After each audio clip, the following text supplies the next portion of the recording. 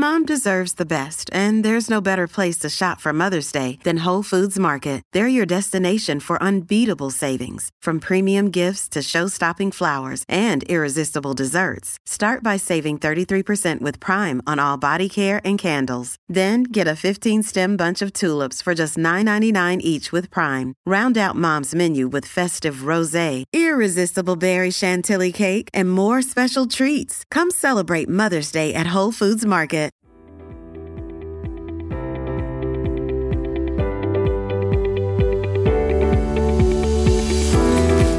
Hello, everyone.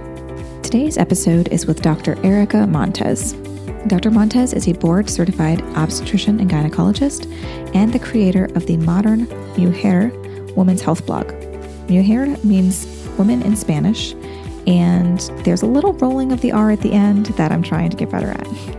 Her vision to create this blog started soon after delivering her third son and realizing that there are not many places on the internet for people to find expert information about their health, let alone in English and Spanish. The foundation for her blog combines medical knowledge, life experiences, and approachable personality to create a safe space to learn about your body. She is proud to be one of the few Latina physicians in the United States and hopes her work and visibility can decrease some of the healthcare disparities seen within her community. She practices in Arizona and loves performing minimally invasive gynecological surgery and providing patient advocacy. In today's episode, we dive a little deeper into what it's been like as a physician in the post-Roe era. Dr. Montez will talk about her conversations that she's had with her patients recently that she cares for in Arizona. We will also discuss how limiting access to abortion affects marginalized people, including Black and Hispanic women, and those who live in poverty. Let's dive in. Just a little disclaimer before we start this episode.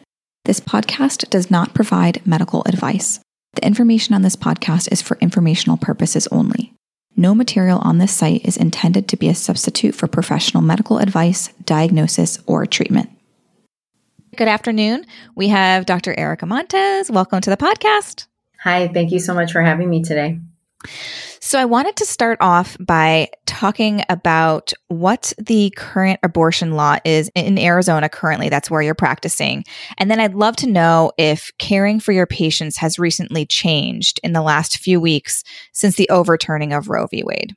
Yeah, thank you. That's a great question to start out with. So yes, in Arizona, unfortunately, we have a restrictive law where no abortions are allowed unless that vague term, unless it's to save the life of the mother. Right now, what I'm finding is that the closest place that you can get an abortion is actually California. It's about 200 miles away, and it would take probably about 4 hours to drive or travel there. So if a patient is coming to me with questions regarding that, that's kind of where I'm sending them and having them look up. And then there's also New Mexico, which is our other neighboring state, which also has a fairly good amount of places to get abortions. And as far as my every day-to-day practice, what I'm seeing in the last few weeks is that a lot of patients are bringing up contraception and are just kind of giving me their feelings about how they navigate through this new world that we're living in right now. I think a lot of patients are fearful, but then there's kind of that's kind of like the prevailing emotion, but there's like a mix of anger and confusion. Like, what does this mean for me in the future? And how can I prevent an unintended pregnancy and from being in a situation that's less than ideal? So yes, I think in general, I've seen a lot of change in the talks that we're having during my patient care and visits. And then it's more of me just trying to be a resource for these people. You know, that you mentioned that, I wanted to bring this up because I'm sure you've seen this as well, but I've even heard from people from all over the country and in some of these states that have some of the strictest bans. Mm-hmm. They're totally changing their family planning trajectory where they're saying, I wanted to have X amount of children, but, I already have 2 and now I'm scared because I had complications with the first 2. And so I don't want to take any chances because within my state, I'm afraid I might die. Or, have you had any women or people coming to you that have said that to you where they say, I really wanted this, but now I'm just nervous being in a state where things are more restricted that I'm deciding not to have more children. Yeah, it's interesting because we had COVID kind of as the first hit for women. And then now we have this Roe v. Wade rule that was overturned. So it's almost like a double whammy because we're kind of, I already saw women wanting to change their family planning and how to space out their children and when and to have children and when not to have children because of COVID. And then, we kind of had seemed like a few months of breath of fresh air, and then we got hit with this, and so now it's kind of back to the drawing board. I do take care of a lot of patients who are people of color, Latinas and Black women. So with my Latina patients, I have had more patients bringing in their partners to help them make a decision together. And now it seems like we are talking more about permanent contraception, which includes sterilization, or also known as a tubal ligation. And then I'm also really talking about vasectomy because that's something that we cannot forget about. And we need everyone to realize that it can be just as effective as a tubal ligation, and it's a lot safer for patients. Have you had a lot of these patients, are they wanting to just finish their family planning? Is this or were they hoping maybe to extend their family and now they're thinking, no, I'm going to do something more long-term like that? Or yeah. Is it just, Mm-hmm. I think it's more of a long-term solution for them because there's also that fear that, if they take away this ability for us to be able to control if we want to be pregnant or not, what's next? Are we going to lose our ability to use contraception or have access to it? So yes, permanent contraception is definitely on everyone's radar, and there's more requests for that. Yeah, that's interesting that you mentioned that. I haven't addressed this yet within my podcast episodes, but talking about this worry about access to contraception. I try so hard to keep it all together when I do these episodes, but it's like really wild to me that we're even talking about this. I don't know how we got here. The overturning of Roe v. Wade is one thing, but then to think, oh my gosh, could this be off the table where we have the ability to decide when, and sometimes in these cases, sometimes the contraception fails or sometimes other things happen, but at least we have the ability to, go and get an IUD or go and get birth control pills or, one of these really long-term options like a vasectomy or a tubal ligation. And to think that those might be off the table in the future, I didn't even think about that. I didn't even think about women or people coming to you and saying, listen, we need to figure this out right now before something else comes. I feel like anything's on the table now, right? Yeah. So what I'm finding is the older women and usually married women are the ones who are wanting to do the permanent contraception. And then now it's the younger women that are mentioning or wanting to know more about IUDs or the implant that goes in the arm, because those are what we call long-acting reversible contraceptive methods, or LARCs is what they're more commonly known as. And they're a great method. They last for many years. They're very effective. And unfortunately, there really is not a lot of talk about these methods. They are very common in Europe and they're more well known in other parts of the world. But unfortunately in our country, the most common method is the pill. Everyone's like, if you say I'm on birth control, you automatically assume the pill. But I think with this new overturning of the rule, then I think we're going to find that more women are going to want to learn more about these long-acting reversible contraceptive methods. Do you know why it's more common here in the States to have someone on the pill than it is to have one of these longer acting? I think there just hasn't been a good enough push, and there's a lot of misconceptions. I have patients come to me every day saying, if I get an IUD, I'll gain weight, or it'll get lost in my body, or I won't be able to have kids in the future. And then there's also the more common misconception that I hear, especially from moms. If you put an IUD in my daughter, or you can't put an IUD in my daughter if she hasn't had a child yet. That unfortunately is definitely false. So I think it's about education. I think it's about bringing up those myths before they even think of that. And also with social media, there's a lot of myths out there that people address, which they don't know the truth about. And we have some people pulling their own IUDs out and talking about how to do that. Oh so my God. yes. I'm like, what's happening? And so now everyone's like, oh shoot, I should have pulled it out probably. But I think it's just more of us trying to educate patients on these methods and then just dispel those myths. Mm-hmm. Well, yeah. And, I'm thinking right now, it's much better for a patient to be on something more longer acting like that, because it eliminates the possibility of you not taking your pill on time, right? I mean, so, I wouldn't say a lot. I don't know what the percentage is of people that are seeking out abortion, but some of these people, were on contraception and it failed, and so you eliminate that failure aspect. I mean, not completely, an IUD still has what is it? It's extremely small percentage of women that will get pregnant, but you kind of eliminate that when you don't have to worry about it. You just put it in, you don't worry about it again. And that's really nice. Yeah. A birth control pill can have up to a 15% failure rate, whereas we're looking at these IUDs and the implant in the arm, less than 1%. So, that margin of error is huge, especially if you're trying to avoid unintended pregnancies. Have you read the Turnaway study? No, I have not.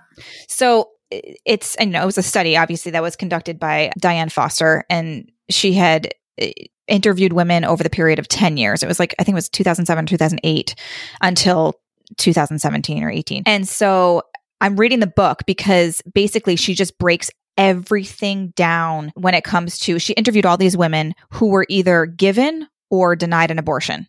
And so a lot of her stats and everything that she mentions here is used in a lot of articles and is mentioned a lot because they went through so many different aspects of, what happens to people that are denied. And so I love this section. It talks about access to contraception, right?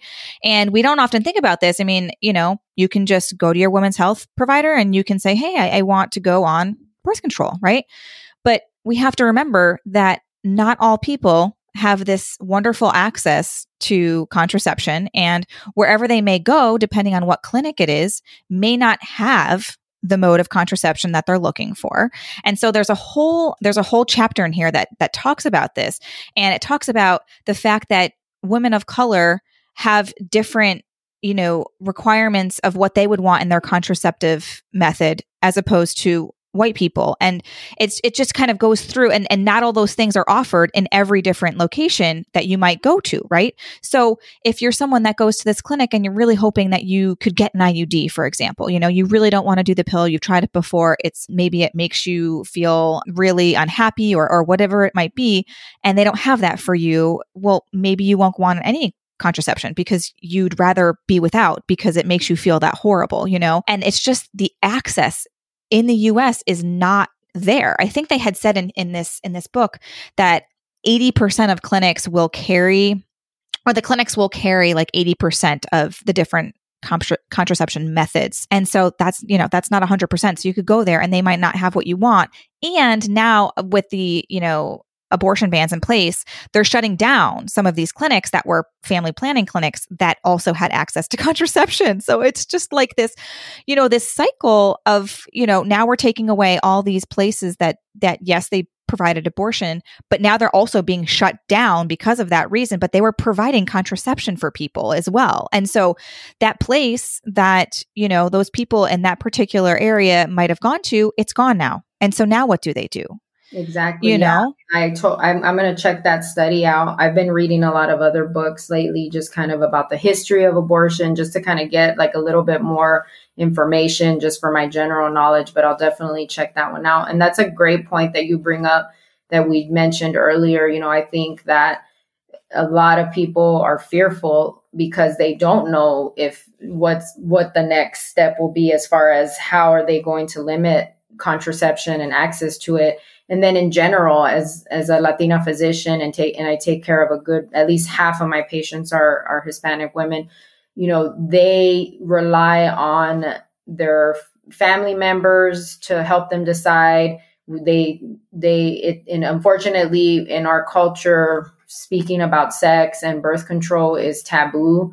So sometimes the first time that a Latina speaks about these important topics are with their physician. And it can be really hard to kind of gauge what they're feeling and what they're looking for. And then also there's that aspect of religion and Catholicism in our culture. So you're right. I mean, these women of color definitely have a different perspective or outlook on what they're looking for in contraception versus white women. And I think that plays a role in kind of everything that we're talking about today.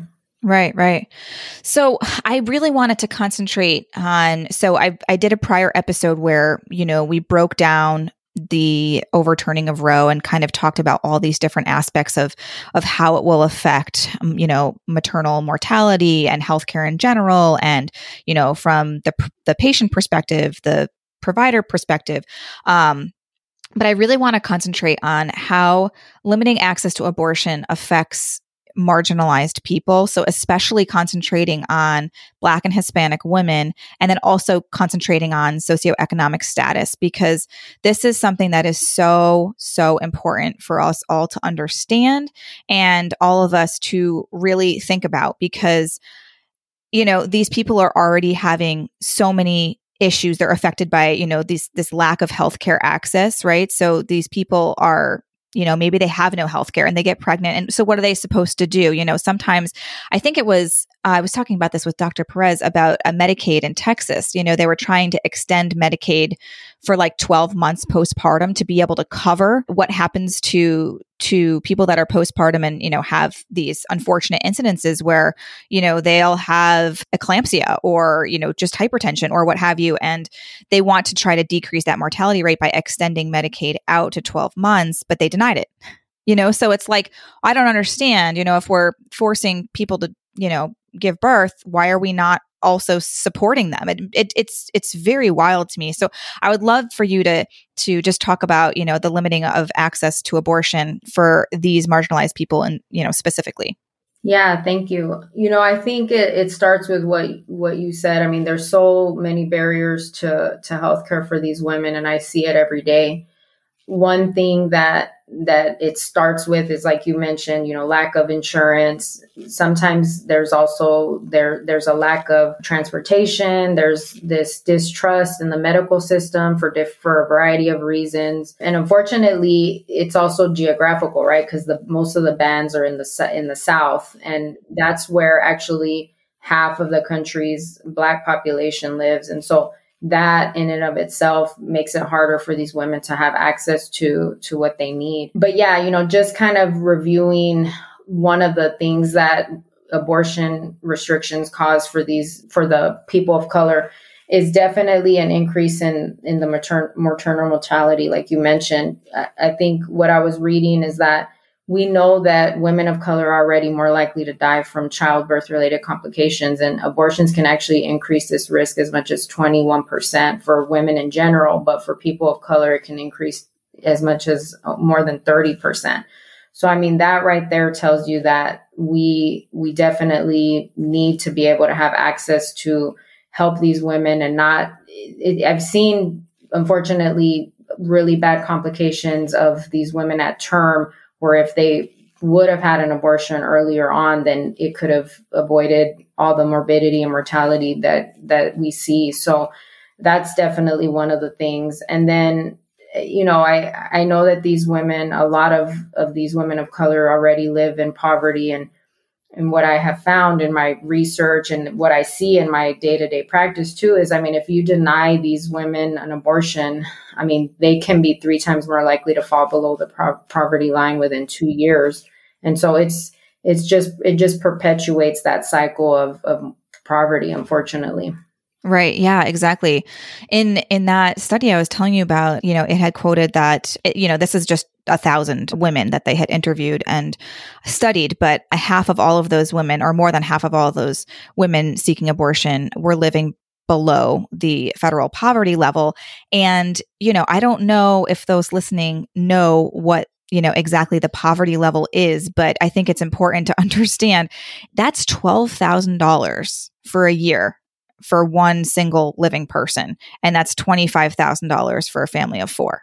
So if you try to just for a second put into perspective, think about, the family that you have right now. If you are with your partner and you have 2 kids, you have to try to live off of $25,000 a year. Now add up all your bills and what you pay for your home or your rent and see if you can figure that out, and then you factor in, we were talking about this very briefly before we started, but then you factor in the fact that childcare in the US is astronomically expensive. And the average cost I had just looked up before we started this is $16,000 a year. I have 4 kids. I can attest that we don't have our kids in childcare. We figure it out. I decrease the amount of shifts I do and I have this podcast. I had to figure it out. And, it's just unbelievable. That's for $16,000 for one child. Okay. Okay. So you deduct your 16,000, right? From your total. Actually, you would actually have to be more than that because you'd have 2 kids, So you just think about that. And now you have no money. You have no money for rent. You have no money for food. You have no money for any of your daily living expenses. And so, I'm sorry. And then I think, when you think about how the economy is going right now, and the price of gas and just everything, food and everything in general is just, skyrocketing. You can imagine how these people are definitely hurting. Mm-hmm. Yeah.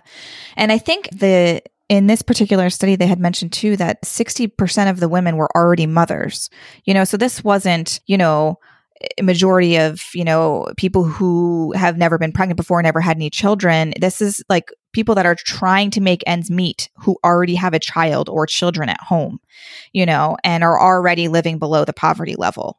To just think about adding another human life into that situation. I can't even imagine trying to figure out, how to feed that child, how to give them a good home, how to give them a good life when you can't even take care of what you already have. And the United States just doesn't have the infrastructure. It doesn't have any of these services for these people. We are just absolutely not equipped to handle what we are currently asking of the human population. For sure.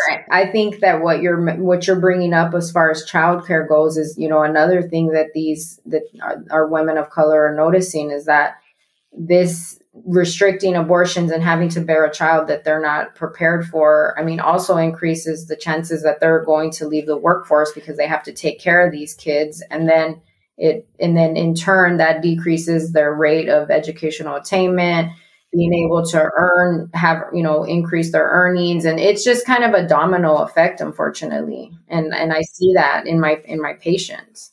Right. And then there's just no ability for these people to recover long term. It's just, whatever they were trying to do, you have a child.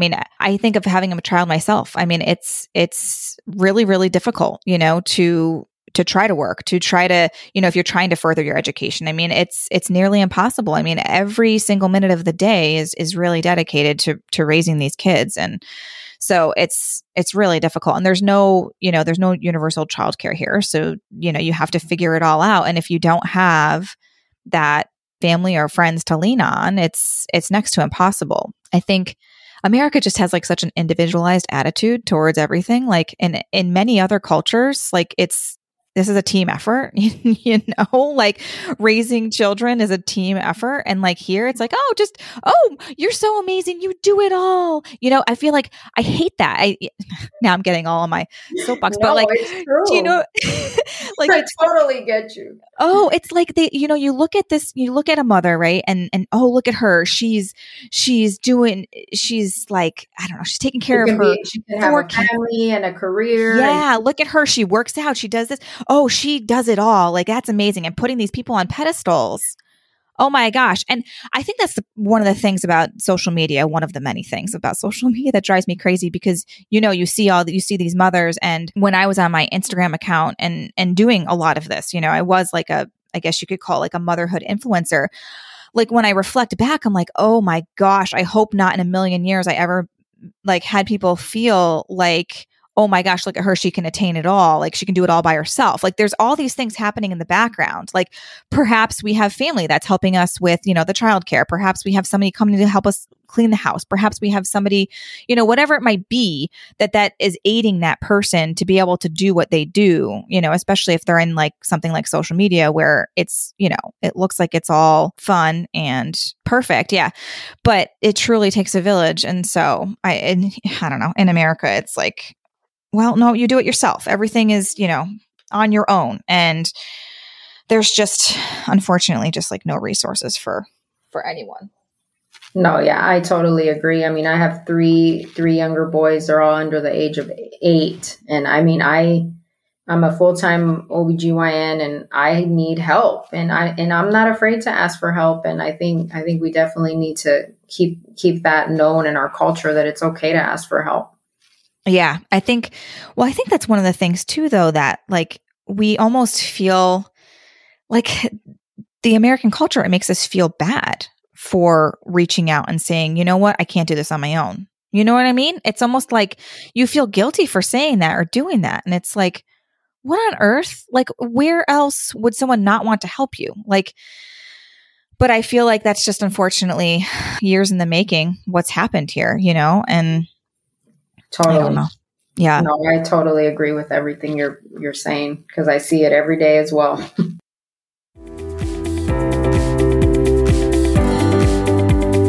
This episode is sponsored by Cozy Earth. Cozy Earth sheets allow us to feel like we are sleeping on top of the clouds every night. Their luxury bedding is made with premium 100% viscose from bamboo fabric and helps create the perfect sleeping temperature. They're comfortable, breathable, and I can attest to the fact that they do not pill and get better with each trip through the washing machine. Cozy Earth has developed and crafted high-quality goods with responsibly and sustainably sourced materials from the earth. Cozy Earth women's loungewear is crafted from the same breathable and luxurious material as their bedding, and it offers optimal comfort while maintaining a flattering, elegant fit. All of their products are created via direct supply chain and in ethical factories. Fun fact, Cozy Earth has even been featured on Oprah's favorites list 4 years in a row, and they have a 10-year warranty on all of their products. Cozy Earth provided an exclusive offer for my listeners today. 35% off site-wide when you use the code Lindsay. That's LYNZY. Go to CozyEarth.com and use the code Lindsay, LYNZY, for 35% off. The link will also be in the show notes.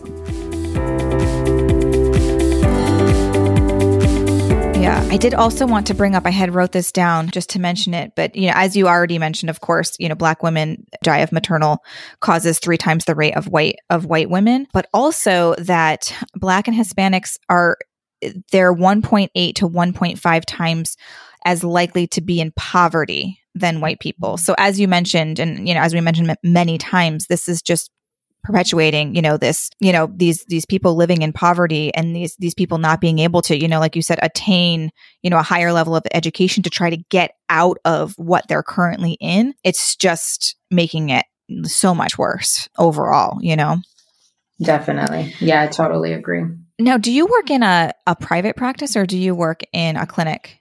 Yeah, so I'm in a private practice. There's three physicians, 3 of us there. Okay. And with your patients that you have they I'd love to know what are their thoughts about everything currently happening in your state? Like, I know you said some of them are looking for more permanent birth control options and things like that, but have they voiced their thoughts to you at all about just how they're feeling about everything? And if, are they scared? Are they worried? Are some of them happy? I don't know. What have some of them been voicing to you and your colleagues? Yeah, I think as far as my patients go, like I mentioned before, I mean, they're afraid, they're scared. That's the main theme that I'm noticing with everyone. And then you can kind of sprinkle in a little bit of anger, hey, what, why are they trying to control us? This is so frustrating. And then just confusion too, because they kind of know the laws in Arizona, but at the same time, they want to make sure that if they go to the hospital with a problem such as, a hemorrhaging patient with an incomplete abortion or miscarriage versus an ectopic pregnancy, they want to know what's going to happen to them and if they're going to be cared for. Some of my colleagues, I haven't had a particular situation up to this point, but some of my colleagues are just frustrated because they have certain cases where they know if they did an abortion or a DNC, a dilatation and curettage of let's say a fetus or an embryo that we know is not viable, then that can eliminate the patient coming in with bleeding or hemorrhage. But because of these laws, now they're having to wait and just let the miscarriage, so to, quote unquote, take care of itself. But then when you do that, then that can cause more trauma for the patient. And then that can also lead to more risk of bleeding and infection and things like that. So there is that frustration from the physician standpoint as well. Yeah. I think I had read, an article about this somewhere, but, just the fact that there will be, an increase in patients that, just won't seek out care because they're so, as you said, some of them, don't trust the healthcare system and are saying, well, this is happening and I'm going to ride it out at home. I'm not even going to seek, medical care for this. And thus, some of them might be okay, but then others will not and will come in much more sick, had they just intervened a little bit earlier would have been fine.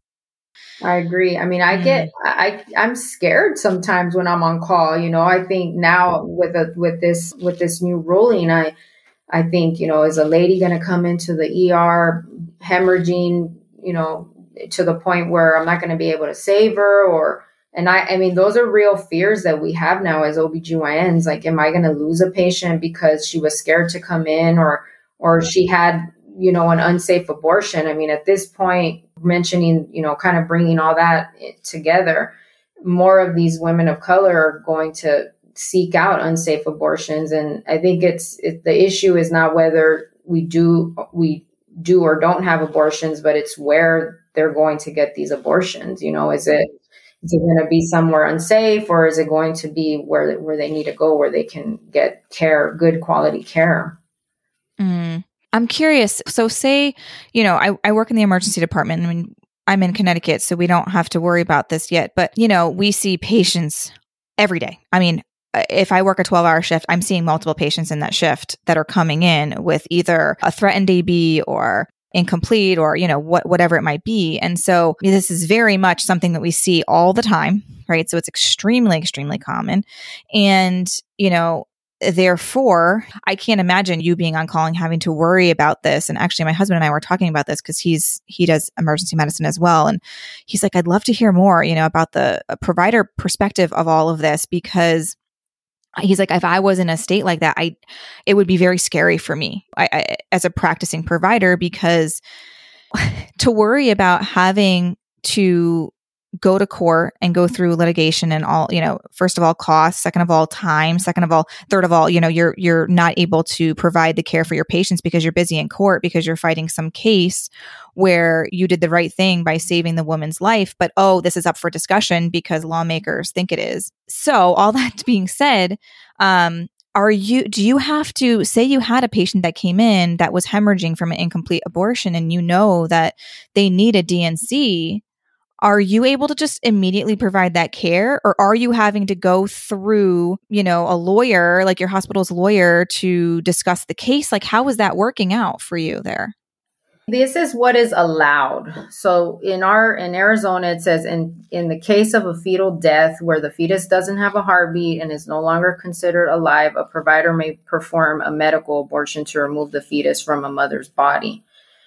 So I guess if a patient that's kind of like a sticky situation, because you could be bleeding, almost to death and still have a heartbeat. Exactly. And the fetus hasn't passed, or you could do an ultrasound and the fetus could have already passed, and then you have to just go in to remove the remaining products of conception to help their bleeding stop. So yeah, like I said, I haven't had that situation personally yet, but again, the law says where the fetus doesn't have a heartbeat and is no longer considered alive. But what I would say is if she's coming in with an incomplete abortion, which basically means her cervix is open, her body is spontaneously expelling the pregnancy, that to me, that's no longer considered alive. So I would say in that situation, because it can help or save the life of the patient, then I would do the D&C. And I don't think that I would have to question that or call like a lawyer per se. And they also say what else is allowed is, in the case of an ectopic pregnancy that is deemed life-threatening to the mother, providers may perform an abortion, and then providers may prescribe and recommend, and pharmacists are permitted to dispense drugs that will result in the end of an ectopic pregnancy or that will cause expulsion of the fetus in case of an intrauterine demise. But one thing that I have seen, my nurse practitioners were telling me, is when we've been prescribing Cytotec or misoprostol, which can be one of the abortion drugs that's used, the pharmacy is calling us requesting records as to why we're needing this medication, and they're giving us kind of pushback on that.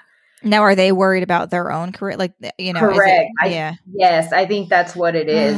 And the thing is, it's like we prescribe Cytotec or misoprostol we don't do it for only abortions, which our practice doesn't perform abortions or give medication for that. But we do it in the case of, let's say, we want to put an IUD in and we've tried and the cervix is very closed or stenotic. It helps to soften the cervix so we can get an IUD in or perform an endometrial biopsy where if a patient's having abnormal bleeding, we can test the cells and kind of get a sample of the cells.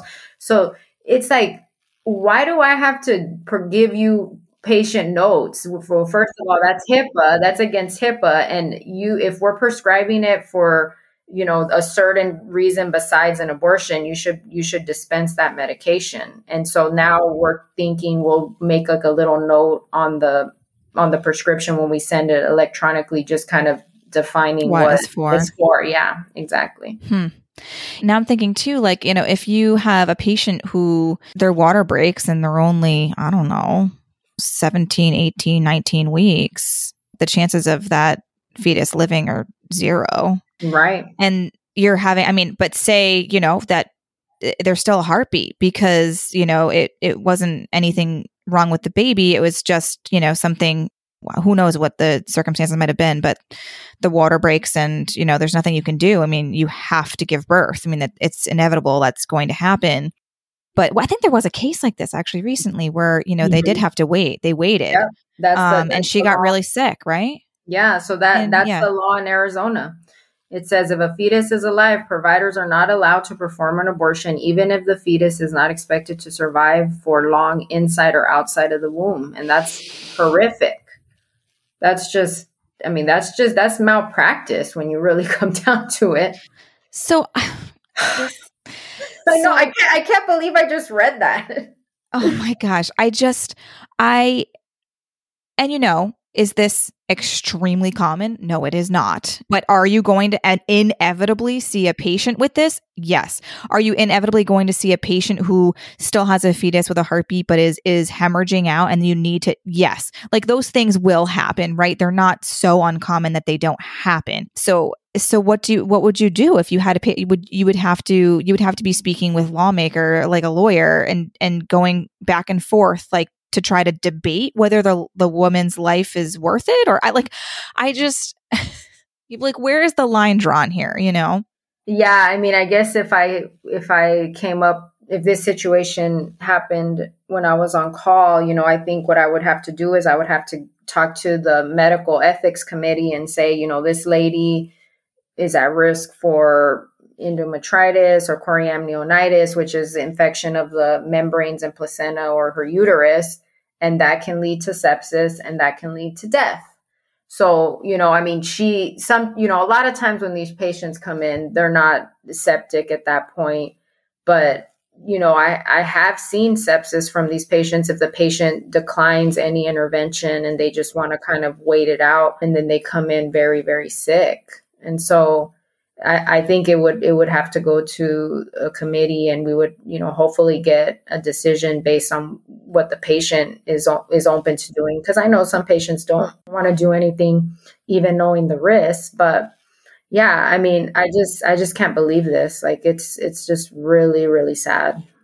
And then, of course, you're, wasting precious time in the meantime of like Exactly. waiting for a committee to decide whether or not your life is worthy, Exactly. or not. Well, it's just wild. I had mentioned this, I think, before on one of my episodes, but have you heard of that case of the woman in Ireland? She was the one that she had died, and basically they changed all of their laws based off of her death. Yeah, I briefly know what you're referring to. Yeah, I'm forgetting her name it's very long. Oh, Savita Halappanavar. I'm probably not saying that correctly. That sounds familiar. But yeah, she was a dentist of Indian origin. She was living in Ireland. She died in 2012. She died from sepsis. She had asked for an abortion, but was denied on legal grounds and died from sepsis from that fetus. So after that, they changed their laws in that. But it's crazy because how many people are going to have serious health complications or die before we recognize that, maybe we shouldn't have done this. It's like, at what cost will this be? Who knows? I agree. I mean, it's just, then that's why I think patients are asking, that's where that anger comes in and the fear, because it's like, so if I show up, are you going to be able to help me is basically what they're asking me. And I went to med school to help patients to basically 4 years of med school, 4 years of residency to know what the standard of care is for these patients that show up, and for me to be able to help them to the best of my ability and my knowledge and my expertise for practicing for 10 years. But, I have to listen to this lawmaker who has a political agenda, and he's never seen a patient in his life, and I have to do what they deem is appropriate. Right. It's so wild, all of it. Have you had patients? I'm just curious. Have you had any of them that wish they could like move or anything? Are any of them being like that? Are they doing anything extreme like that, or? Not yet, but yeah. I think they probably are considering it. I mean, the thing about our state is so many people are moving here, especially people from California. But, California is a safe haven for abortion. So, I mean, there may be some tables turning where people are like, you know what, we're going to stay here or we're going to go back, just based on, fear or whatever's going on in their life and the situation at the time. But yeah, I haven't heard that, but I'm sure there's some people who are considering it for sure. Mm-hmm. I mean, it's lucky to be, 4 hours is a very long time, especially for someone if they don't have transportation or if they don't have money to get over there. But some of these states are in the middle of all states that have abortion bans. And you have to get on a plane, or you'd have to drive like 20 hours. Some of them just don't even have that more. It's not even, I wouldn't call it easy access, but it's at least only a few hours. Whereas some of these states, I feel like, are just, there's no option for some of these people to get out, especially those in poverty, because they don't even have enough money to even, obtain the abortion, never mind trying to travel to get to where, they would need to go. One thing I was going to mention is to our listeners that abortionfunds.org is a great resource for people who, like you were mentioning, how there may be several states in between, or they may not be able to pay for transportation. I don't know. I don't have a particular case that I've had to give this information out to patients, but I know that they can help with money for transportation, a hotel, even some abortion costs. It's just a matter of reaching out to them. So it's abortionfunds.org. Perfect. Do you have any other, ways that people can help, like within the community? I have a few other websites that I've been sharing with my patients. Abortionondemand.org also is really good. Unfortunately, though, you have to be in a state where abortion is legal, and they have this software where they can confirm like your location, and so they do take that seriously. And then there's heyjane.co, which you can donate funds for an abortion there as well. And then I was kind of reading about these fake clinics that are kind of popping up, and they're probably becoming a little bit more prevalent with everything that's going on. And I think I've seen them in the past when I lived in Texas and trained there. What they're called is usually they'll say like abortion crisis clinic, and they'll say, "Are you scared? Are you pregnant? Do you need help?" And basically what the mission for their organization is to dissuade people from getting abortion. So it's really important to be careful where you're going, and don't make sure that you're seeking out the appropriate places. I'm really glad you brought that up. Okay, so in 2021, there was approximately 3,000 of those, the Pregnancy Crisis Center, they call them. They might even advertise that they provide family planning and all of these different things that a typical women's care facility would provide. But you head in there and they take your info and they probably send it out to who knows who, right? That's information that's no longer yours and it belongs to somebody else. They will show you, some of them, all of them are different, but they can show you videos of probably the most dramatic of all cases of abortion and things like that. And, I'm sure they give out pamphlets and some of these pamphlets have, information in them that are just completely false information. I actually debunked some of that with Dr. Perez last week. But yeah, I mean, it's something to really, I know some people might feel desperate and heading to one of those. And they often position themselves so that they're next to or close to an abortion center or where one used to be. Right. So that's it. And it's all part of like, it's good marketing. Right. So like in some of these states where it's currently banned, this abortion clinic goes out the window, and then in its place is a pregnancy crisis center, and somebody who might not know might go there seeking some sort of care, and now your information is in this database where it says, okay, this woman, was seeking out contraception. She has had an abortion in the past. She doesn't want to have another one, whatever it might be, whatever that information might be. You don't want that in some database somewhere where people are seeking out. It's super, super scary. They're predators in a way, because they really just want to dissuade you from getting an abortion. And then these women are left to kind of they're confused. They're like, wait, what's happening here? And they know what they want, and it's just sad that those exist. So yeah, and like you said, it's super important to realize that they position themselves close to, like, for example, a Planned Parenthood or something like that. So it's really, really important to keep that in mind. Mm-hmm, mm-hmm. All right. I think we covered a lot of stuff. Is there anything that you wanted to talk about that you don't think we touched on? I just wanted to mention briefly that emergency contraception is still available in these restrictive states. As far as Arizona goes, I know that it is still available. You can get emergency contraception online. You can find it at certain stores like Target, Walmart, things like that. So please keep that in mind, that we still have that available. It's best to take it within 72 hours of unprotected intercourse, but you can take it up to 5 days after. And there's a few different options, such as Plan B, which is a one-time dose. And then there's the Ertolpristol, which is also one that you do have to have prescribed for you, but in Arizona, the pharmacy should be able to dispense that. And then also a copper IUD can be considered emergency contraception as well. But again, within 72 hours, but okay, up to 5 days. I think that one might be harder to come, just given some offices have IUDs in stock, like in their office, where they could just place it without any issue.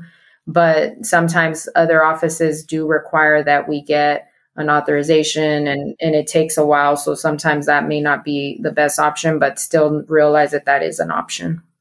Are all of those relatively the same as far as effectiveness, or is one more effective compared to the other? Yeah. So, I think, I know that the levonorgestrel or the Plan B, the one more commonly known, it can be a little less effective based on your weight. So they say if you're over 165 pounds, it may not be as effective, but I still say if that's all you have available to you, use it.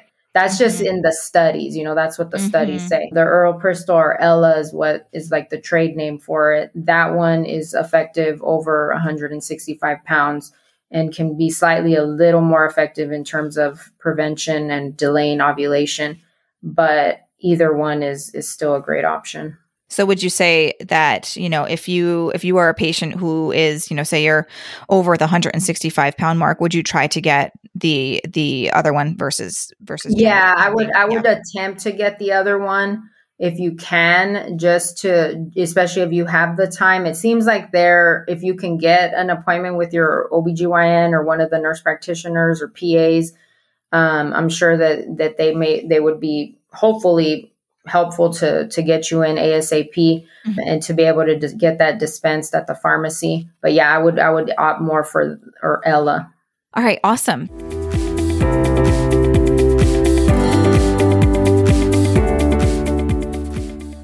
So let me ask you 2 questions that I ask everyone, but these don't have to be related to anything that we talked about today. They're just fun questions. So the first question is, if you could give advice to moms, what would that piece of advice be?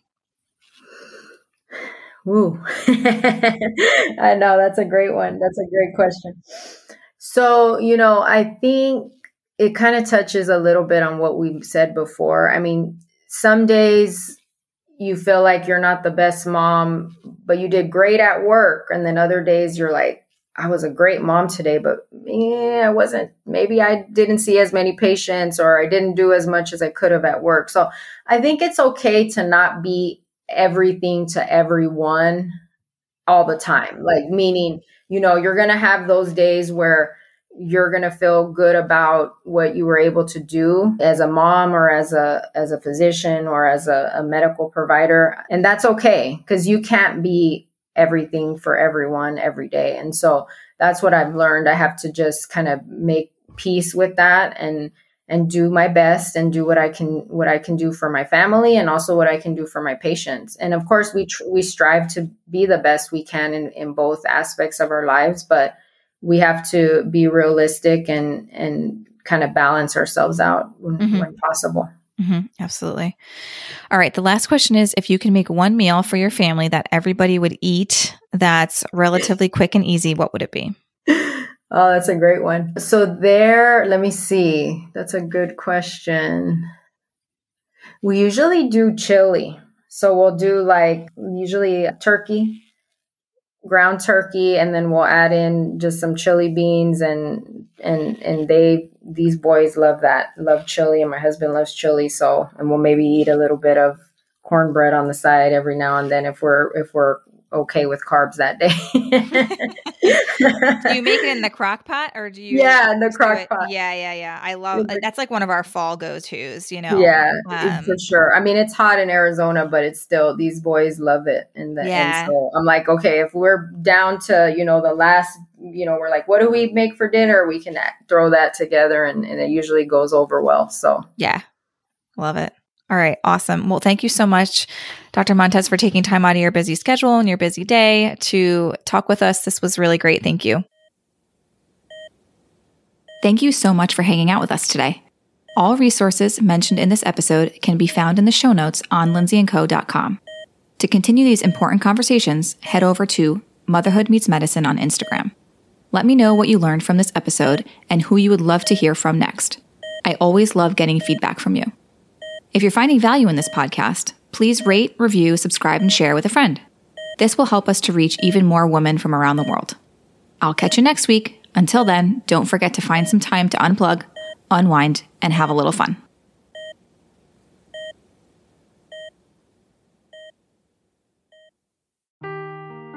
Seeking the truth never gets old. Introducing June's Journey, the free-to-play mobile game that will immerse you in a thrilling murder mystery.